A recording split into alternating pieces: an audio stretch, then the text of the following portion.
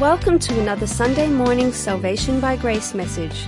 Salvation by Grace is the teaching ministry of Grace Christian Assembly in Smyrna, Tennessee. Grab your Bible and join the congregation of GCA, along with our teaching pastor, Jim McClarty.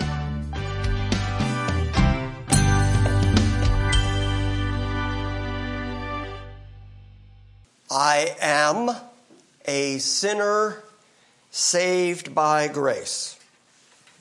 That is the essential theological underpinning of pretty much everything we do here at GCA.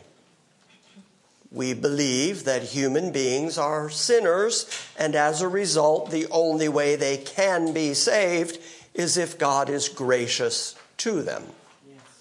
And that's also what we're going to start talking about this morning. One of the distinctives of GCA, what separates us from so many other churches, there are lots of churches in our town and in most of the towns in America.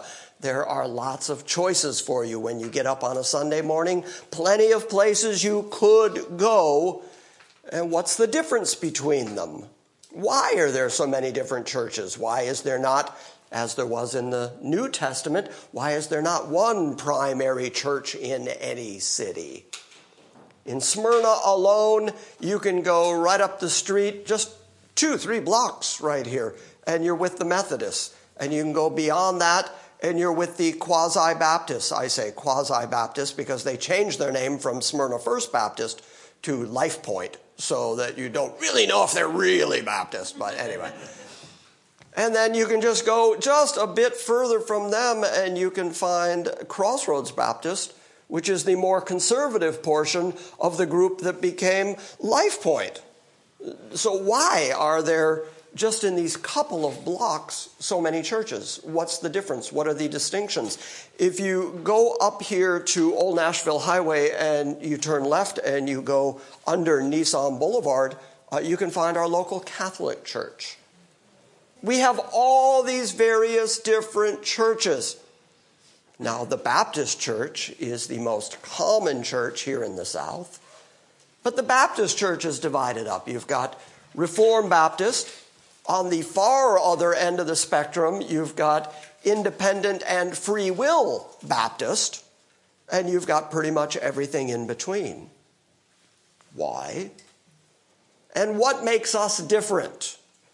Why would you come here instead of going to one of those various churches that are available? Certainly there may be one that's closer to your house than coming all the way to GCA.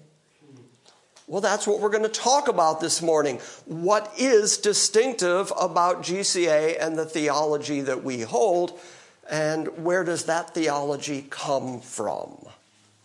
Now, you know that here at GCA we hold to what are called the doctrines of grace. My friend Don Tyndall, whenever I say doctrines of grace, will correct me and say, no, there's only one. It is the doctrine of grace. It's the teaching about grace, even though it has several different points. So it was 2001, June of 2001, when we first occupied this building and became a public church. Hung a banner on the garage door out there because we didn't even have a sign yet, but we became a public church. In 2002, I preached through what are known as the doctrines of grace, without really explaining where they came from, but at least explain them as the theological distinctives that GCA is founded on. And that was 2002. It's been 17 years since we systematically went through the doctrines of grace. So that's what we're going to do next, now that we have kind of established a bit of the history of the Bible, what the Bible is, why we believe the Bible, what the evidences of the Bible are. The next thing we're going to do is talk about the theological underpinnings of GCA as a church and the underpinnings of the doctrines of grace, why we believe them, and even what they are. How did they come to be historically? The doctrines of grace did not just pop into being one day, and then a bunch of churches went, yeah, okay, we'll go with that. There's actually history that leads to the doctrines of grace.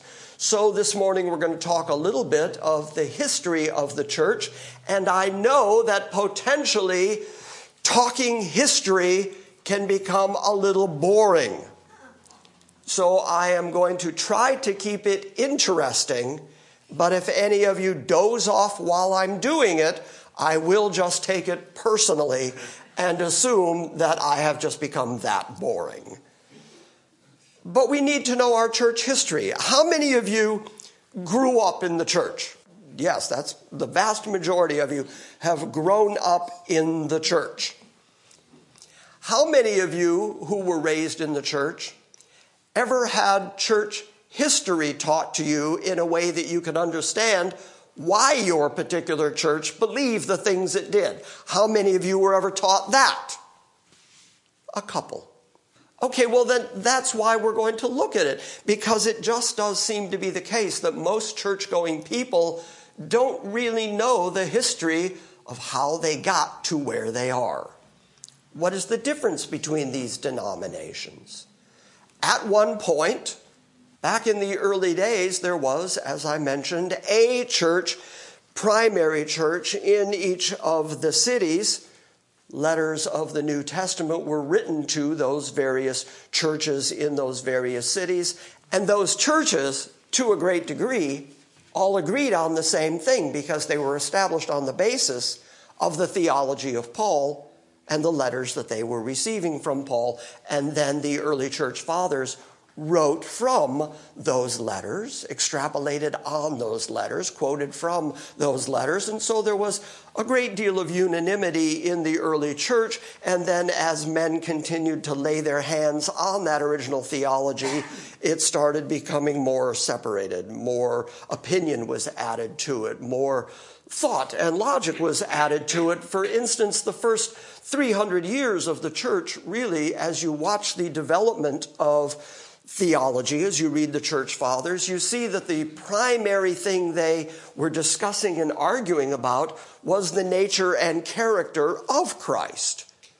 Was he all God? Was he all man? Was he a combination of the two? How did that work? 100% man, 100% God? Does that make him 200% of something? Or is he 100% God-man? And that would make him the utterly unique singular Son of God. Well, that became the theological argument for the first few hundred years of the church. As a consequence, they didn't really develop anything in what we would call the doctrines of grace category. The emphasis was more on Christ, his nature, his character, and not quite so much on the Pauline theology of how people are saved through grace. 354 to 430 were the years of a fellow named Augustine, or you can pronounce his name Augustine. Augustine was the man who kind of reintroduced into the public, collective, religious mindset and theology. He reintroduced the knowledge that the Bible emphasizes man's fallen state, because that really is where the Bible starts in our relationship with God. All the other theology of grace starts there. It starts with mankind is actually fallen.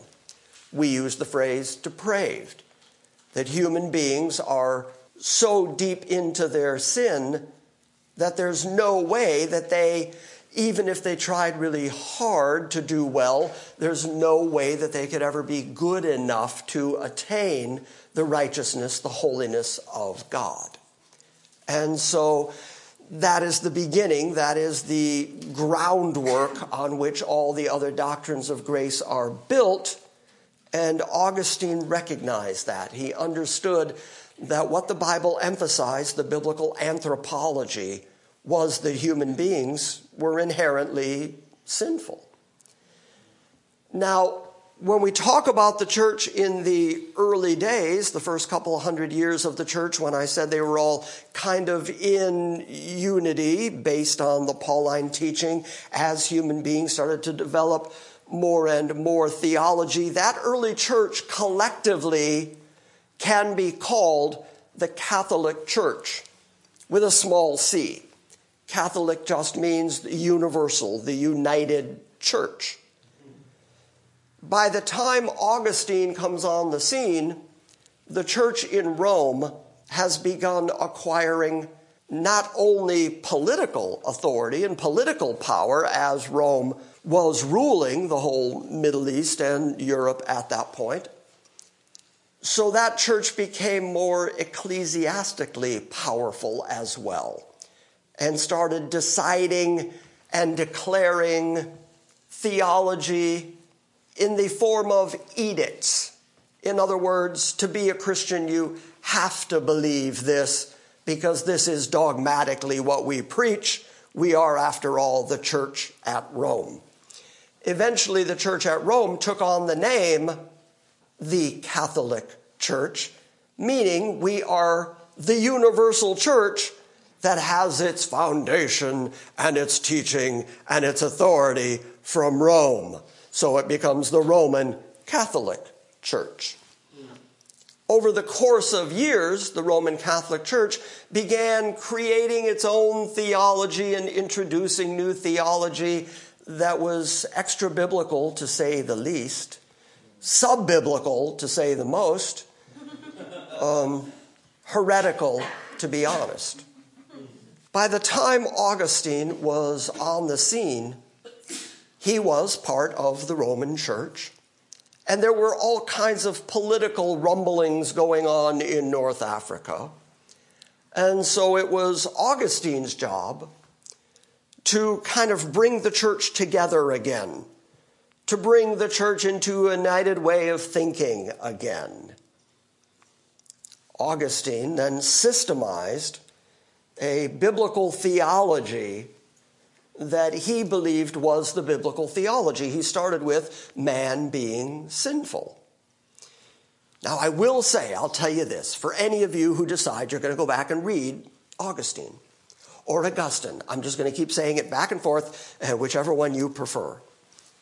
But if you go back and you read him, you will find that he is, in many ways, the thinker, the theologue who developed much of the theology that supports, that still to this very day continues to support the Roman Catholic Church. The Roman Catholic Church points at Augustine as one of their theological founders. Augustine also developed the theology of grace. And so the comment has been made through the years that when you look at Augustine, you have to understand that it was his theology that sort of triumphs over his ecclesiology. His ecclesiology is Roman Catholic. And yet we look back and credit him as being the first developer of some of the things we still believe. You see the difference? I won't go into, at this point, some of the things that Augustine did to help develop the Roman Catholic Church. Just know that as there was more persecution against the church, there were people who abandoned their faith, or at very least publicly abandoned it in order not to lose their lives. And then after the persecution of the church in North Africa ceased, then some of those bishops, some of those priests who had previously denied the faith to save their own skin were all of a sudden, hey, we're in again.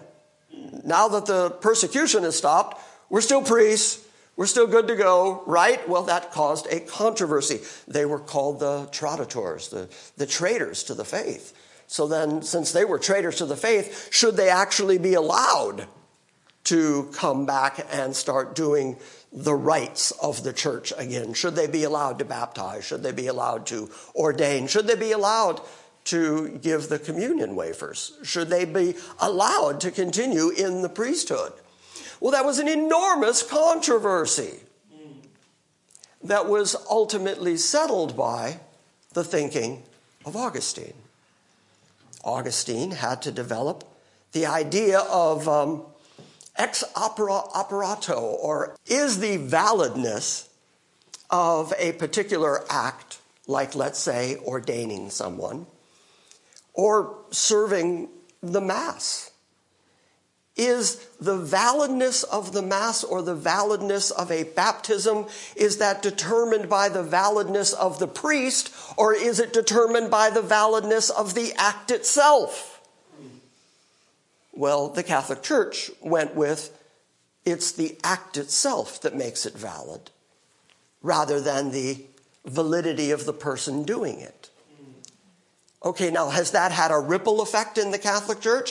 Well, yes, it has, which is why there are still priests in the Catholic Church who are guilty of a great many things that we, just as a society, would object to, but also biblically would object to, and yet those same priests just get moved to another parish and just continue doing the same action, because the action is what gives the action validity, not the person doing the action. So even though he settled this argument all those years ago, he had that ripple effect all the way through these years. That's why the Catholic Church will still point back to Augustine and says he gives us some validity. But it was also Augustine who systematized a biblical theology to refute the teaching of a guy named Pelagius. Okay, let's talk just in very broad terms about what Pelagian theology was. He was a British-born Roman ascetic who opposed the biblical idea of predestination.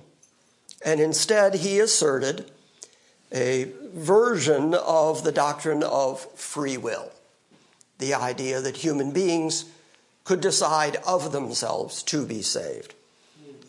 Historically, he leaves Rome permanently around 411. He disappears from the historic record completely around 418. Nobody really knows what happened to him. Perhaps he was the only person raptured at that moment. We don't know. He just disappears from the record.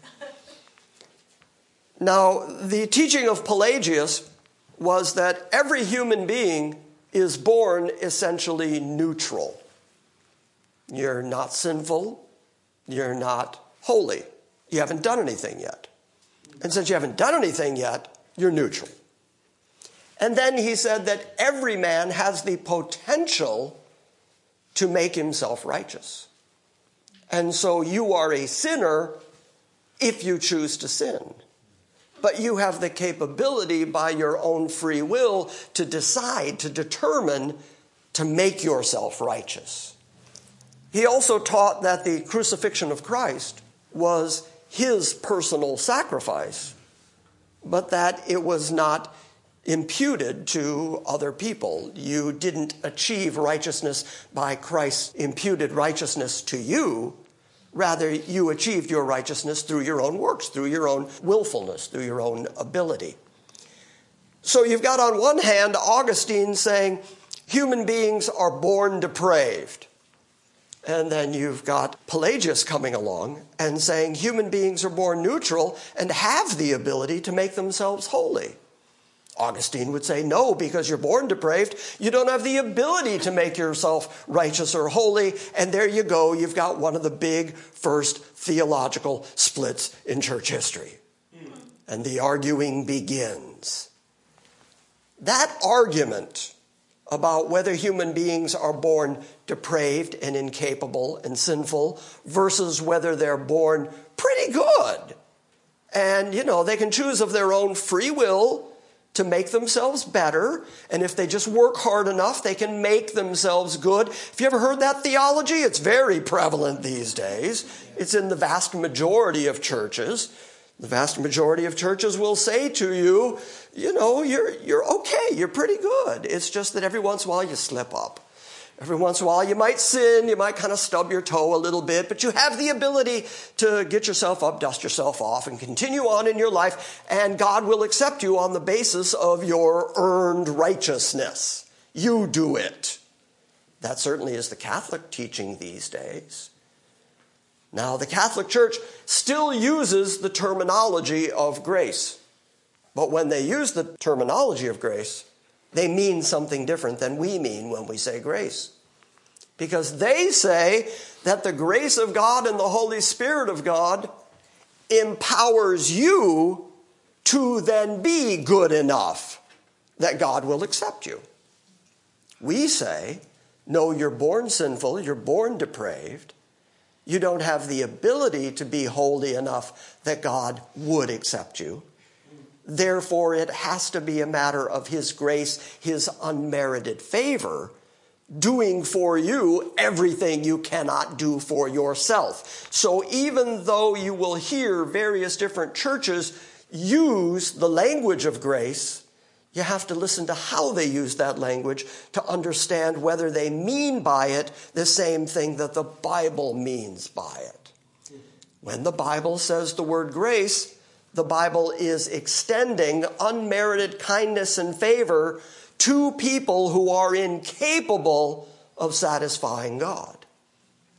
So if you listen carefully and somebody says, the grace of God will give you the ability to be so good that God accepts you, well, that's not biblical, but it's subtle.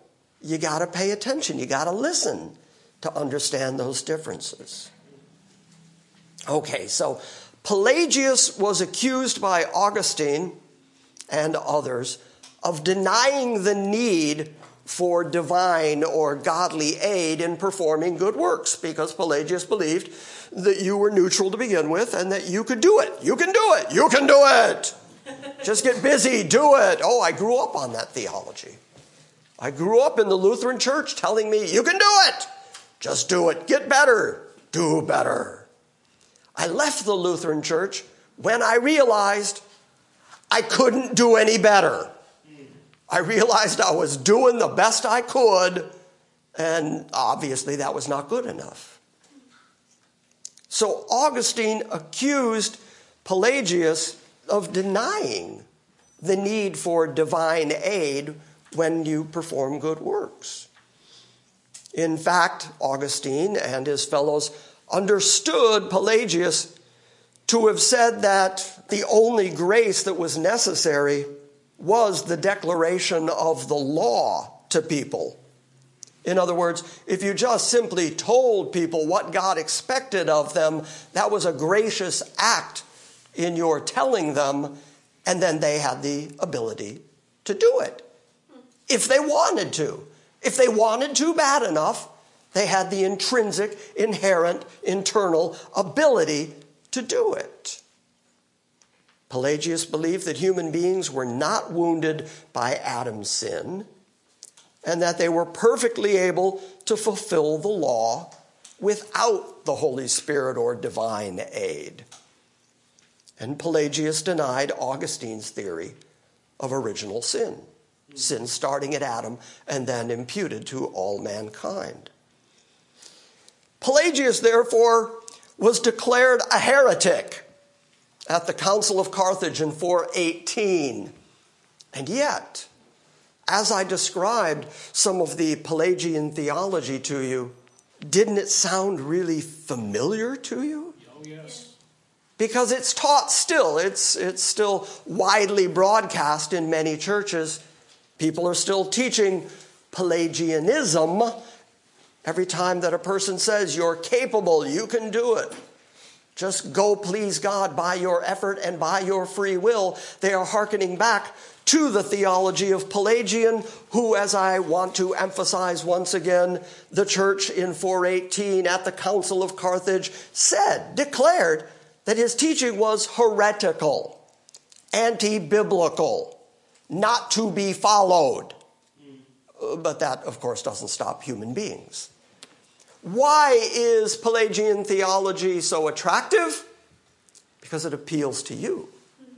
It appeals to your sense of well-being and capability.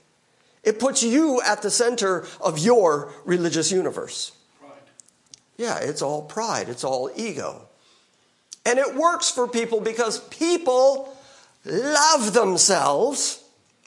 And then when they hear the theology of well, you're so good that you can just please God and then God will love you based on you.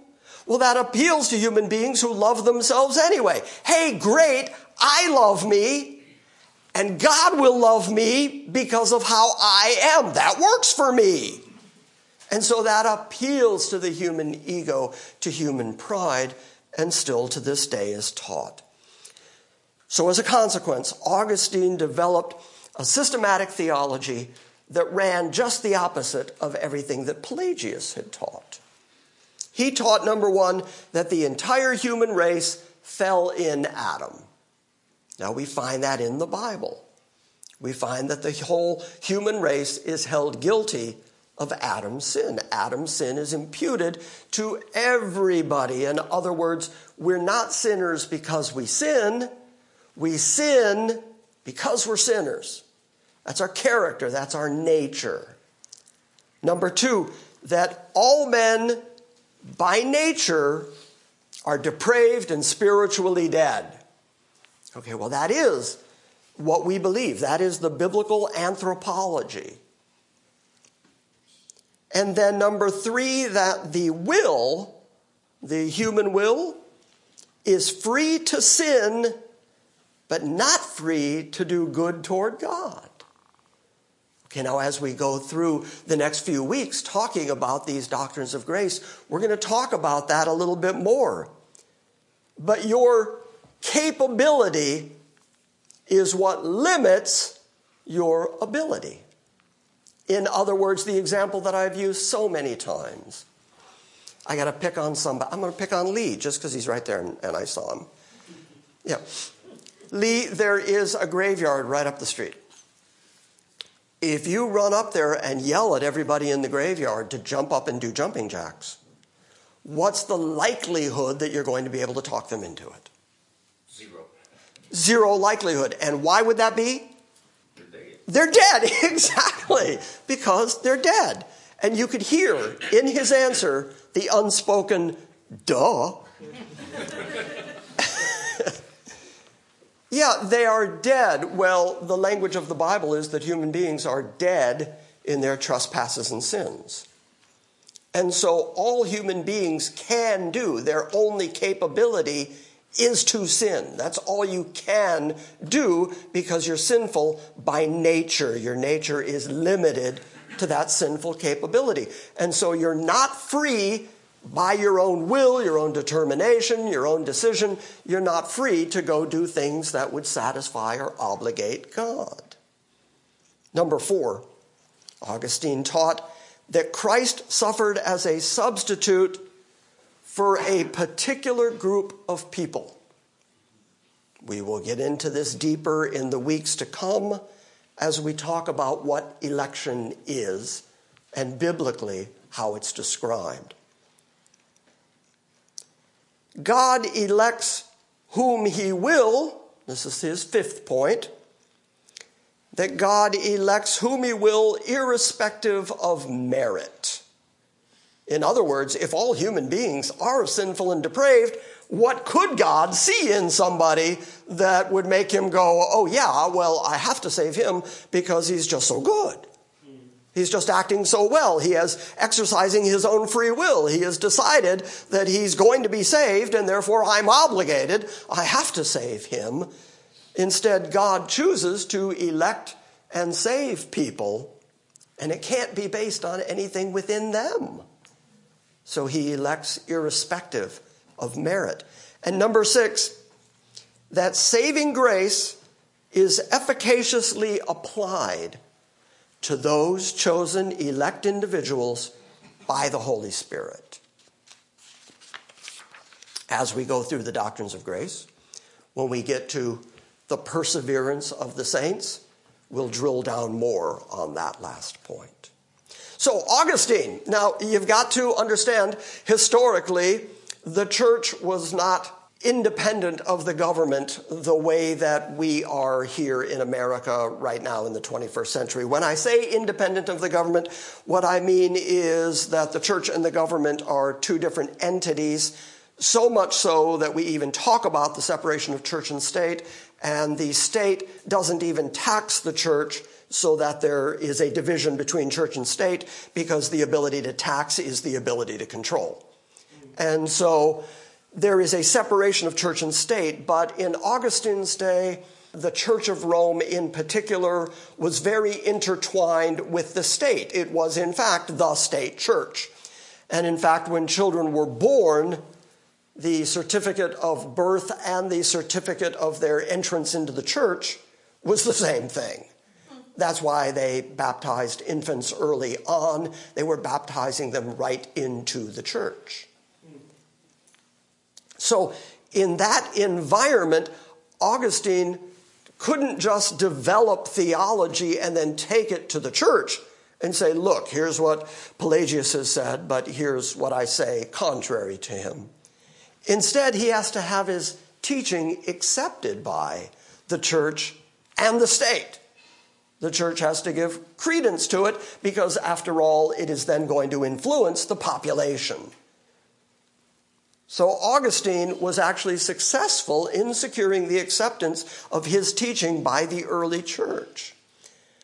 However, as the Roman Catholic Church has continued to grow in greater prominence, and as they have introduced new thoughts, new ideas, the church promoted a reliance on increased superstition and increased scriptural ignorance. Now, I understand that that's a really controversial statement. But look, my last name is McClarty. My family, Irish Catholic. My grandfather died a good Catholic. My aunt died a Catholic. As a child, it was an act of rebellion when my father said, we are not going to be Catholic, we're going to be Lutheran, which is just Catholic light. Just slightly different from the Catholic Church. And so the Catholic Church, the Roman Catholic Church, has introduced all kinds of things, like the idea that Mary is co-redemptrix, that Mary is co-mediatrix, that she can mediate between you and God. Okay, you don't find that in the Bible anywhere. You find just the opposite of that in the Bible. So they have introduced all kinds of superstition. That's the only thing you can call it, because it's not Bible and it's not theology. It's just stuff that they have invented and then imposed on people's conscience. And the reason that they were able to impose it on people's conscience is because they keep people scripturally ignorant. And part of the way they do that is through the teaching magisterium. They say that the Bible is only one part of your Christian education, but the history and tradition of the church is equal with the Bible. And the Pope, especially when he's speaking from the throne of Peter, when he's speaking ex cathedra, that is also supposed to have the same amount of weight on your conscience that the Bible has. They call that the teaching magisterium of the church. So the tradition of the church, the teaching magisterium, and the Bible are all three co-equal parts of your education within Roman Catholicism. I know up until the mid-1960s, 1970s, it's still common in many Roman Catholic churches. They still do the Mass in Latin. Okay, how many of you speak Latin? Okay, so if you go into a Roman Catholic church and they hold the whole Mass in Latin, do you have any idea what they're saying? No, they're just up there saying it. They're just up there talking away. And so you become the audience. You just watch the priest do all the stuff, but you're not participant in it outside of taking the wafer. And really, the Catholic Church has traded on that ability to keep people biblically ignorant. The Pope gained political and ecclesiastical power, and eventually most of Europe fell under Rome's dominion. Pope, by the way, just means Papa. It just means Holy Father. That's why they call him that. So he is the father of the Roman Catholic Church, and he believes the father of all Christians everywhere. And they believe that unless you are adhering to the Roman Catholic Church, you cannot be saved any other way. So my point is, the people, especially during the Middle Ages, 500 to about 1500 AD, For the most part, people just couldn't read. And so they were reliant on the priest to tell them what Christianity was. And the church took full advantage of that. Since you can't read the Bible, then our tradition and our teaching magisterium is going to be imposed on your conscience so that you start believing things that aren't in the Bible, but you don't know it's not in the Bible because you can't read your Bible. So trust me, I'm going to tell you that this is the way God wants things, even though you have no way of checking it. As a consequence, the Pope, which, by the way, there's no popes in the Bible. Peter was not the first pope, get that right, even though the Roman Catholic Church will tell you that's the way it works. The Pope continued to gain not just ecclesiastical power, but he had a lot of political power, and eventually most of Europe fell under Rome's dominion. So the scriptures are withheld from the common people. The worship service is conducted in Latin, which was a language that nobody but the clergy understood to begin with. And it was in that situation, that morass, that Martin Luther turns up. Martin Luther was alive from 1483 to 1546. Originally, he was an Augustinian monk. Now, when you know that, now when you read that, Augustinian monk, you know that harkens back to Augustine. Now you know who Augustine is. And you understand what the influence of Augustinianism was on Martin Luther. He led the German Reformation of the church. In fact, we usually end up giving him credit for starting what we call the Reformation. Now, originally, the Reformation of the church was intended to reform the Catholic Church. Martin Luther actually believed that if he just went to Rome and showed the folks there, showed the bishops and the Pope there the error of their ways, they would all collectively say, "Oh, thank you, Martin, we have clearly erred," except they'd say it in German. And then they would improve, and then they would clean up their act. Well, he instead kind of found himself in front of a steamroller. And so he started the Reformation, though he wasn't trying to start the Protestant Reformation, when he nailed his 95 Theses to the door of the church in Wittenberg, which was a very common practice among the students there. If you wanted to debate something, if you wanted to argue something, you would nail your proposition onto the door at Wittenberg, and people would read it, and then they would gather there, and they would debate these different things. Well, his 95 Theses all had to do with the selling of indulgences. Tetzel was going around selling indulgences to raise money to build St. Peter's Basilica, which is still standing today, which was built off the money that superstitious people gave because they were convinced that the money would buy them indulgence from the church, which was equitable to indulgence from God. Martin Luther said, and he nailed his 95 Theses to it. Let's debate this. Let's argue about this. Okay, that's 1517, October 31st. And so we typically mark that as the date of the beginning of the Protestant Reformation. Now, like I just said, the Reformation was intended to be a reforming of the Catholic Church. Martin Luther eventually realized that they just were not going to change their ways. It was too successful. It was bringing them too much power over the people and governmental power. They were not going to change the way they were doing things just because one little monk said, "You're doing it wrong." Then he realized he had to go outside of the Roman Catholic Church. It is Martin Luther who translated the Bible into the German language. Now, the German language at that point was mostly a spoken language. It was not primarily a written language. To this very day, German grammar is determined by the grammar that Martin Luther sort of invented as he was translating into German so that the German people could read their Bibles. Because he believed that if they read their Bible, they would see the difference between what the Bible said and what the church said. The church can't have that. So he went through all kinds of oppressions and the diet of worms and all of that. You can go read the rest of the history. All you need to know at this point is that was kind of the beginning of the Reformation. Now, when I say Protestant, that word Protestant comes to us from the word protest.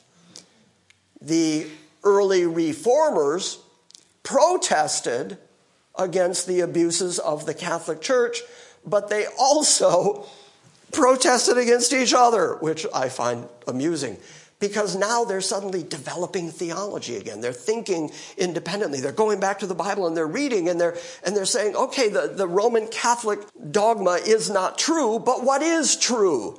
And they actually ended up arguing with each other about various different things, but it was a healthy protest. It was a good protest as they continued to develop their theology. So today in our world, when we say Christian and Christian church, there are two big divisions. Those two big divisions are, you are either Roman Catholic in the whole wide world. If you're Christian, you're either Roman Catholic or you're Protestant. Protestant. If you are Protestant today and not Catholic, that is because of the Reformers. And so that is what we're going to be studying for the next several weeks. What was the theology of the Reformers? What was the theology that brought about the Protestant reformation of the church away from Catholicism to a more biblical theology? Now, as we're talking about these reformers, there are several names that we could mention, but perhaps the one we have to mention is John Calvin. Now, in this day and age, when you say Calvin and you say Calvinism, it causes people to run for the doors screaming. Mostly because they don't know really anything about John Calvin. They just know that he is widely bandied about on the internet and on social media.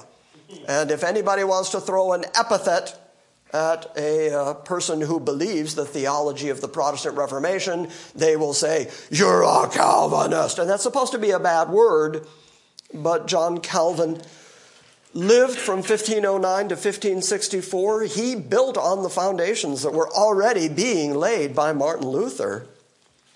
And the followers of the men such as John Calvin, there were men like Ulrich Zwingli, 1484 to 1531, and John Knox, who founded what became the Presbyterian Church in Scotland. He lived from 1513 to 1572. These men collectively become known as the Reformers. There are others. There's John Huss. There are other names that I can name along the way. But just know that at this point in history that we're talking about right here, the 1500s, there was the Roman Catholic Church on one side, there was the Protestant Reformers on the other side, and this is when theology became the serious conversation of the day. Now, since I just said the name Calvin and Calvinism, you need to know that here in America, after the founding of America, the first universities that were planted on American soil were planted by Calvinists. Because Calvinists they adhere to education. They want people to think. They want people to understand, because the more you think and understand, the more you'll think and understand your Bible. The better you can read, the better you can comprehend, the better you can use the logic of the Bible, the better off you're going to be. And in fact, there was a time in American education when you weren't considered fully educated if you were not conversant in Calvinism. Whether or not you agreed with it, you just had to know what it was. That's what a large place Calvinism plays in the history of America. The vast majority of the pilgrims who landed at Plymouth Rock were Calvinists. They were Congregationalists. They were raised on the theology of Calvin. Calvinism is interwoven in America so thick that human beings don't even understand it anymore. The vast majority of our jurisprudence, which is based in British jurisprudence, is based in Calvinistic thought. It's inescapable, the influence that Calvin has had here in America. But now, as the church has continued over the course of time, the church has continued to split off, and you have seen more of this Pelagian kind of thought rising up in the church, the emphasis on free will, the emphasis on your capability. And so today, within Protestantism, the same way that I said within Christianity, there's a division between Catholicism and Protestantism. Well, then within Protestantism now, there are these various different divisions that really break down into two categories. Either you believe that man is utterly sinful and God saves by grace, or you believe that human beings are capable of doing something that will satisfy or obligate God to save them. Okay, well, where did that theology begin? That takes us to Arminianism. Most of the time, when you hear people talk about Calvinism, they will talk about it in contrast to Arminianism. Are you bored yet? No. Okay, are we interested? Yes. Keep going? Okay. This is great. All right, your eyes lit up. I appreciate that, Sherry. Jacob Arminius. In Dutch, he would have been Jacob Harmenson. He was born on October 10th, 1560 in Oudwater, the Netherlands. And he died October 19th, 1609 in the town of Leiden. He was a theologian and a minister of the Dutch Reformed Church. And ultimately, he ended up opposing Calvin's teaching, especially his teaching on predestination, and he developed a reaction to Calvin that is known to this day as Arminianism. Now, his father died when he was just an infant, and there was a fellow named Theodore Emilius who adopted the child and provided him for his schooling in the town of Utrecht. On the death of Amelinius in 1575, a fellow named Rudolf Snellius, who was a professor at Marburg and a native of Oudwater, became the patron for Arminius's further education at the universities of Leiden and Basel and ultimately Geneva. Geneva is the home of Calvin. So after a brief stay at the University of Padua in Rome and in Geneva, Arminius then went to Amsterdam, where he was ordained in 1588. In 1603, Arminius was called to a theological professorship at Leiden, which he held until his death, actually. So these last 6 years of his life there at Leiden were dominated by theological controversy, in particular his disputes with Franciscus Gomarus. Now, hold on to that name. Some people pronounce it Gomarus or Gomarus. Hold on to that name. We'll get back to it. In the year that Jacob Arminius was born, in 1560, John Calvin was establishing the Genevan Academy to propagate his ideas and his theology. At the same time, Guido de Brès wrote the first edition of the Belgic Confession.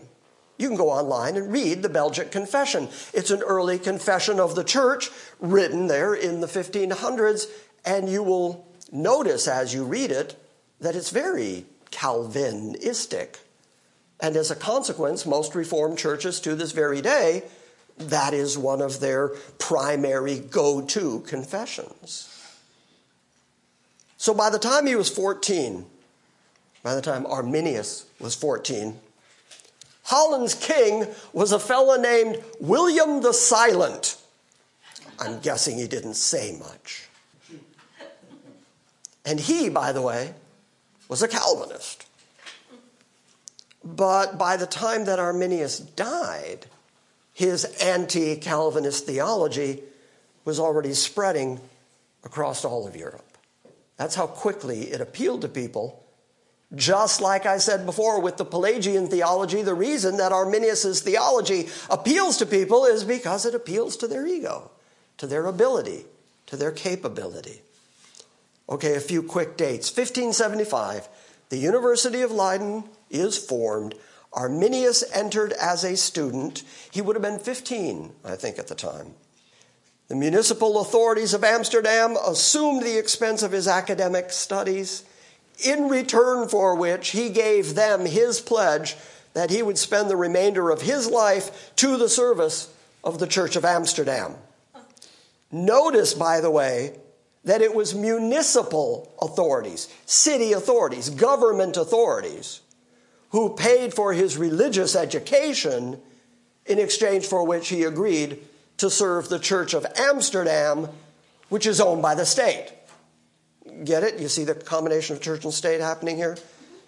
Jump forward to 1581. Arminius is 21 years old, and he's studying at the Geneva Academy under Calvin's successor, a fellow named Theodore Beza. The Merchant Guild of the city of Amsterdam paid for it. Merchant Guild, the buyers and sellers of the city, paid for his education there at the Geneva Academy. But he began to question Calvinism. And when the Genevan authorities became angry at Arminius' defense of the French humanist Peter Ramus, Arminius left there and went to the University of Basel. When the storm against him eventually subsided, then he ends up going back to Geneva in 1586. He began his public ministry in 1588. For the next 14 years, he ministered in Amsterdam. And during that time, the Ecclesiastical Senate of Amsterdam made a fateful request when they asked Arminius to respond to the teaching of a man named Dorch Kornhart. Are you following all this so far? Mm-hmm. Kornhart rejected some of Calvin's doctrines on predestination, justification, and the punishment of heretics by death. Well, yes, we would agree with that one. Don't be punishing heretics by death. But Kornhart's argumentation had a tremendous amount of influence on Arminius, and even though he was there studying Calvinism at Geneva, he started believing that Kornhart was making the better argument. So he began studying the Epistle of Romans through the lens, through the understanding of men's free will while he was an Amsterdam minister, and that really set Jacob Arminius firmly against Calvinism. Faith, he believed, was the reason that God elected people. In other words, since the Bible plainly and clearly says that God does elect people, you can't get away from the language of election in the Bible. If you read the Bible, you'll see election all over it, which is why the Catholic Church doesn't believe in election, because they don't read their Bible. He taught that God did not elect people for no reason within them, for no merit within them. Instead, he postulated that human beings had the ability to dredge up their own faith, to encourage their own faith, and then God would elect you based on the faith he saw you having. So if you read the Bible and said, well, you know, that God guy, he seems like an all right guy. He seems like a gentleman. He seems like an upstanding fellow. I can probably trust his word. I think I will trust my ever-living, never-dying soul to him. Once you made that decision of your own free will and your own ability, then God, in exchange for that faith, would choose you. So really, you choose you. You make the decision, you make the choice, you obligate God. Well, that's the theology that he came to believe. Near the end of 1602, there was a death in the professorship at the Divinity of Leiden. And the curators there invited Arminius to come and fill that chair, which means that position, not just that seat. Amsterdam was reluctant to release him from his contract. And actually, as you go back and read his history, it looks like he was willing to stay if they had said that he had to stay. He understood his obligation to them. But in the end, the authorities agreed to the move and even guaranteed his wife a pension. His efforts to turn the students there at the Divinity of Leiden, he wanted to turn his students from the scholastic studies to more biblical studies. And of course, he wanted to bring them along in his theology. He wanted to use this as sort of his base of operation to start spreading what he believed. So as a result of him doing that, that led to accusations that he was introducing innovations, extra-biblical thinking to these theology students, and he would not publicly defend himself even until he died in 1608. He just believed what he believed. Okay. One of the things that he did before his death was that he called for a national synod, because after all, you've got to get the okay from the state and the church in order for any theology to be accepted within the church. He wanted there to be a national synod to resolve the conflicts and to look really critically at two Calvinistic documents, the Belgic Confession and the Heidelberg Confession, both of which are very Calvinistic confessions. So he wanted to gather the church and state and argue about those confessions because they were very Calvinistic and he increasingly wasn't. So the synod finally did meet, but not until 9 years after he died. So he applied for it, but he didn't partake in it. That was 8 years after the remonstrance was issued. The remonstrance just means the written form, the request that a synod be formed in order to argue out these theological topics. That paper, that written decree, was known as a remonstrance, with an A-N-C-E, because the people who actually presented the remonstrance to the synod were known as the remonstrants, with an A-N-T-S at the end. You have to hear the spelling in the way I attempt to pronounce those words. Okay, so here's what they want to argue about. Now we're getting into the thick of it. And we're done for the morning. My time is up. And now we're getting into the thick of it. But we're pretty much where I wanted to be, because I'm going to leave you hanging over a cliff where you go, well, I got to go back next week. You can't leave me there. Arminian theology argued Christ died for everybody, and individuals can resist the grace of God if they want to. And thereby they can lose their salvation. So God can give you his Holy Spirit, God can save you, but then you can, of your own free will, decide against that or be so bad that you can apparently lose that sealing of the Holy Spirit, and you will ultimately be lost because you chose to resist grace, and you did all of that because you were the superior deciding factor in your salvation. Now, as some of you are shaking your head at me as I say that, because I know you're disagreeing with it, have any of you ever heard that in a church anywhere? Absolutely. That's still being taught in churches everywhere. In fact, earlier today I said, there's a Methodist church right there, a quasi-Baptist right there, a Catholic church over there. Keep going, you can find a Presbyterian church. They all believe that. They all these days follow after the teaching of Jacob Arminius and put the emphasis rather on God and his sovereign will. They put the emphasis on you and your supposed free will. To him, to Arminius, predestination just seemed like too harsh a position because it didn't provide a place for the exercise of human free will. And he emphasized human free will. Here, let me tell you this right up front. This may be shocking to some folks who don't know it. But free will, the term free will, the words free will, in any language you read it in, Greek, English, any translation. Free will, the emphasis on free will and the word free will isn't in the Bible. It's especially not in the New Testament.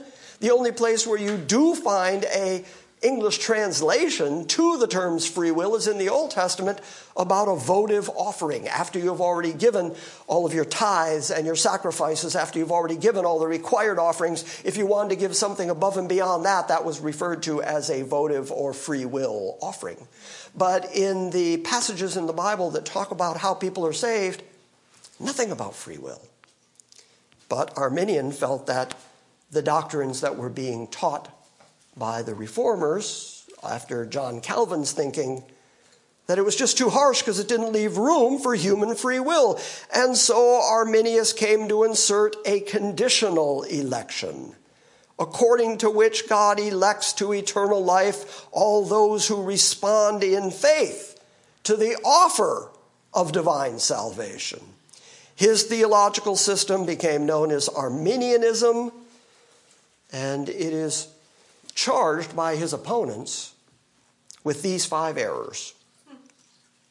Number 1, that it denies original sin. Number 2, that it denies justification by faith.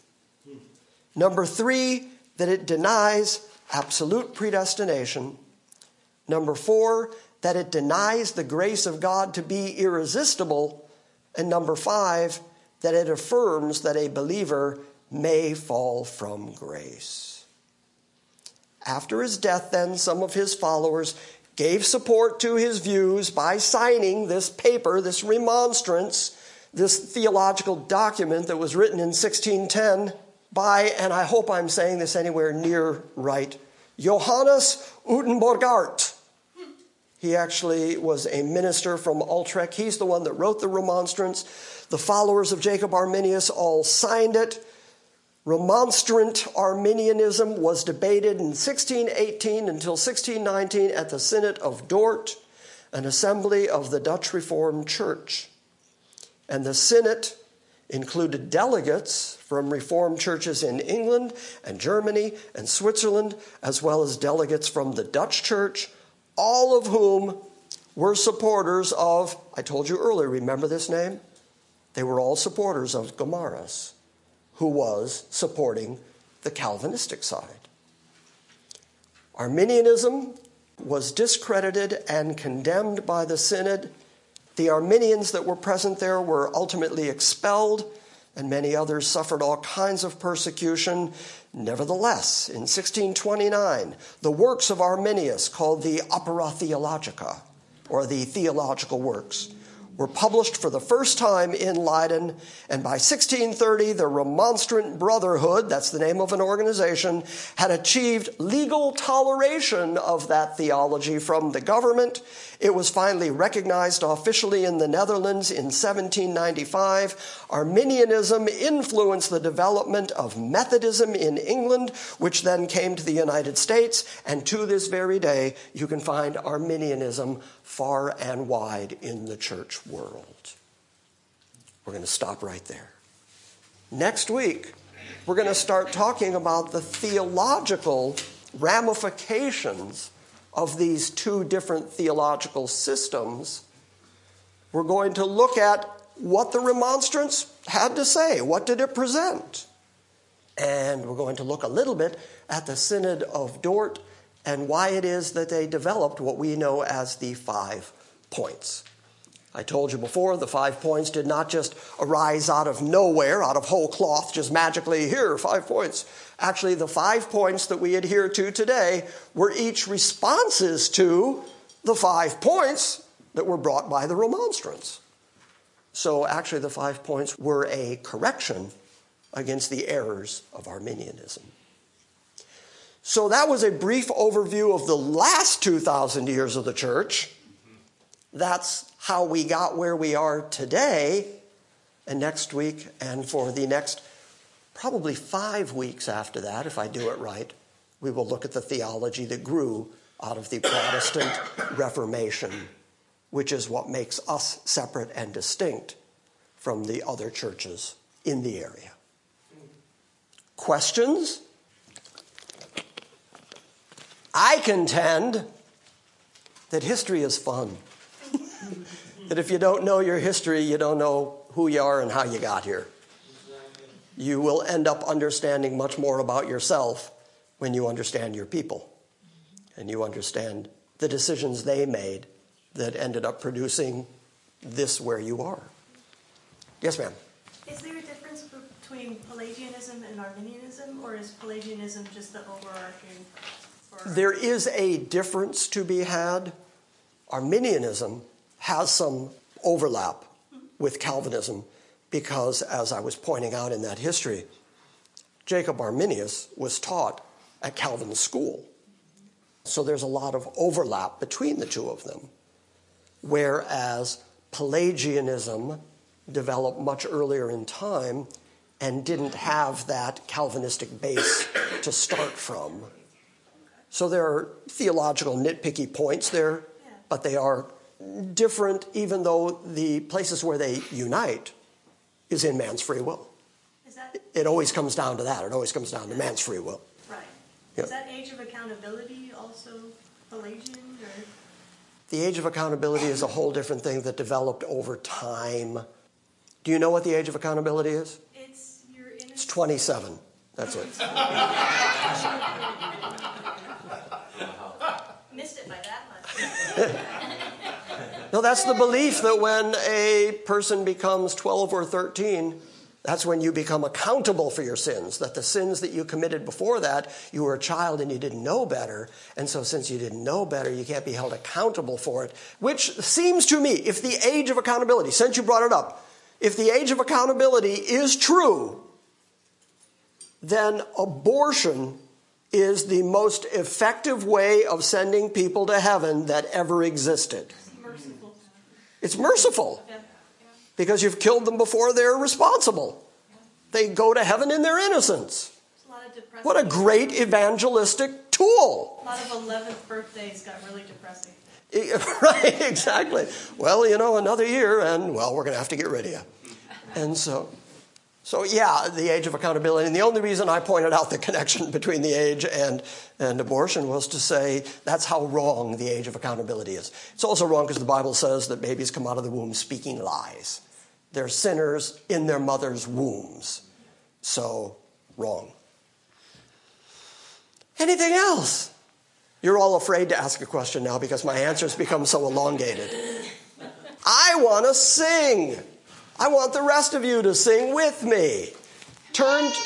Yay! Turn to 483 in your hymnal. We're going to sing, Oh, How I Love Jesus.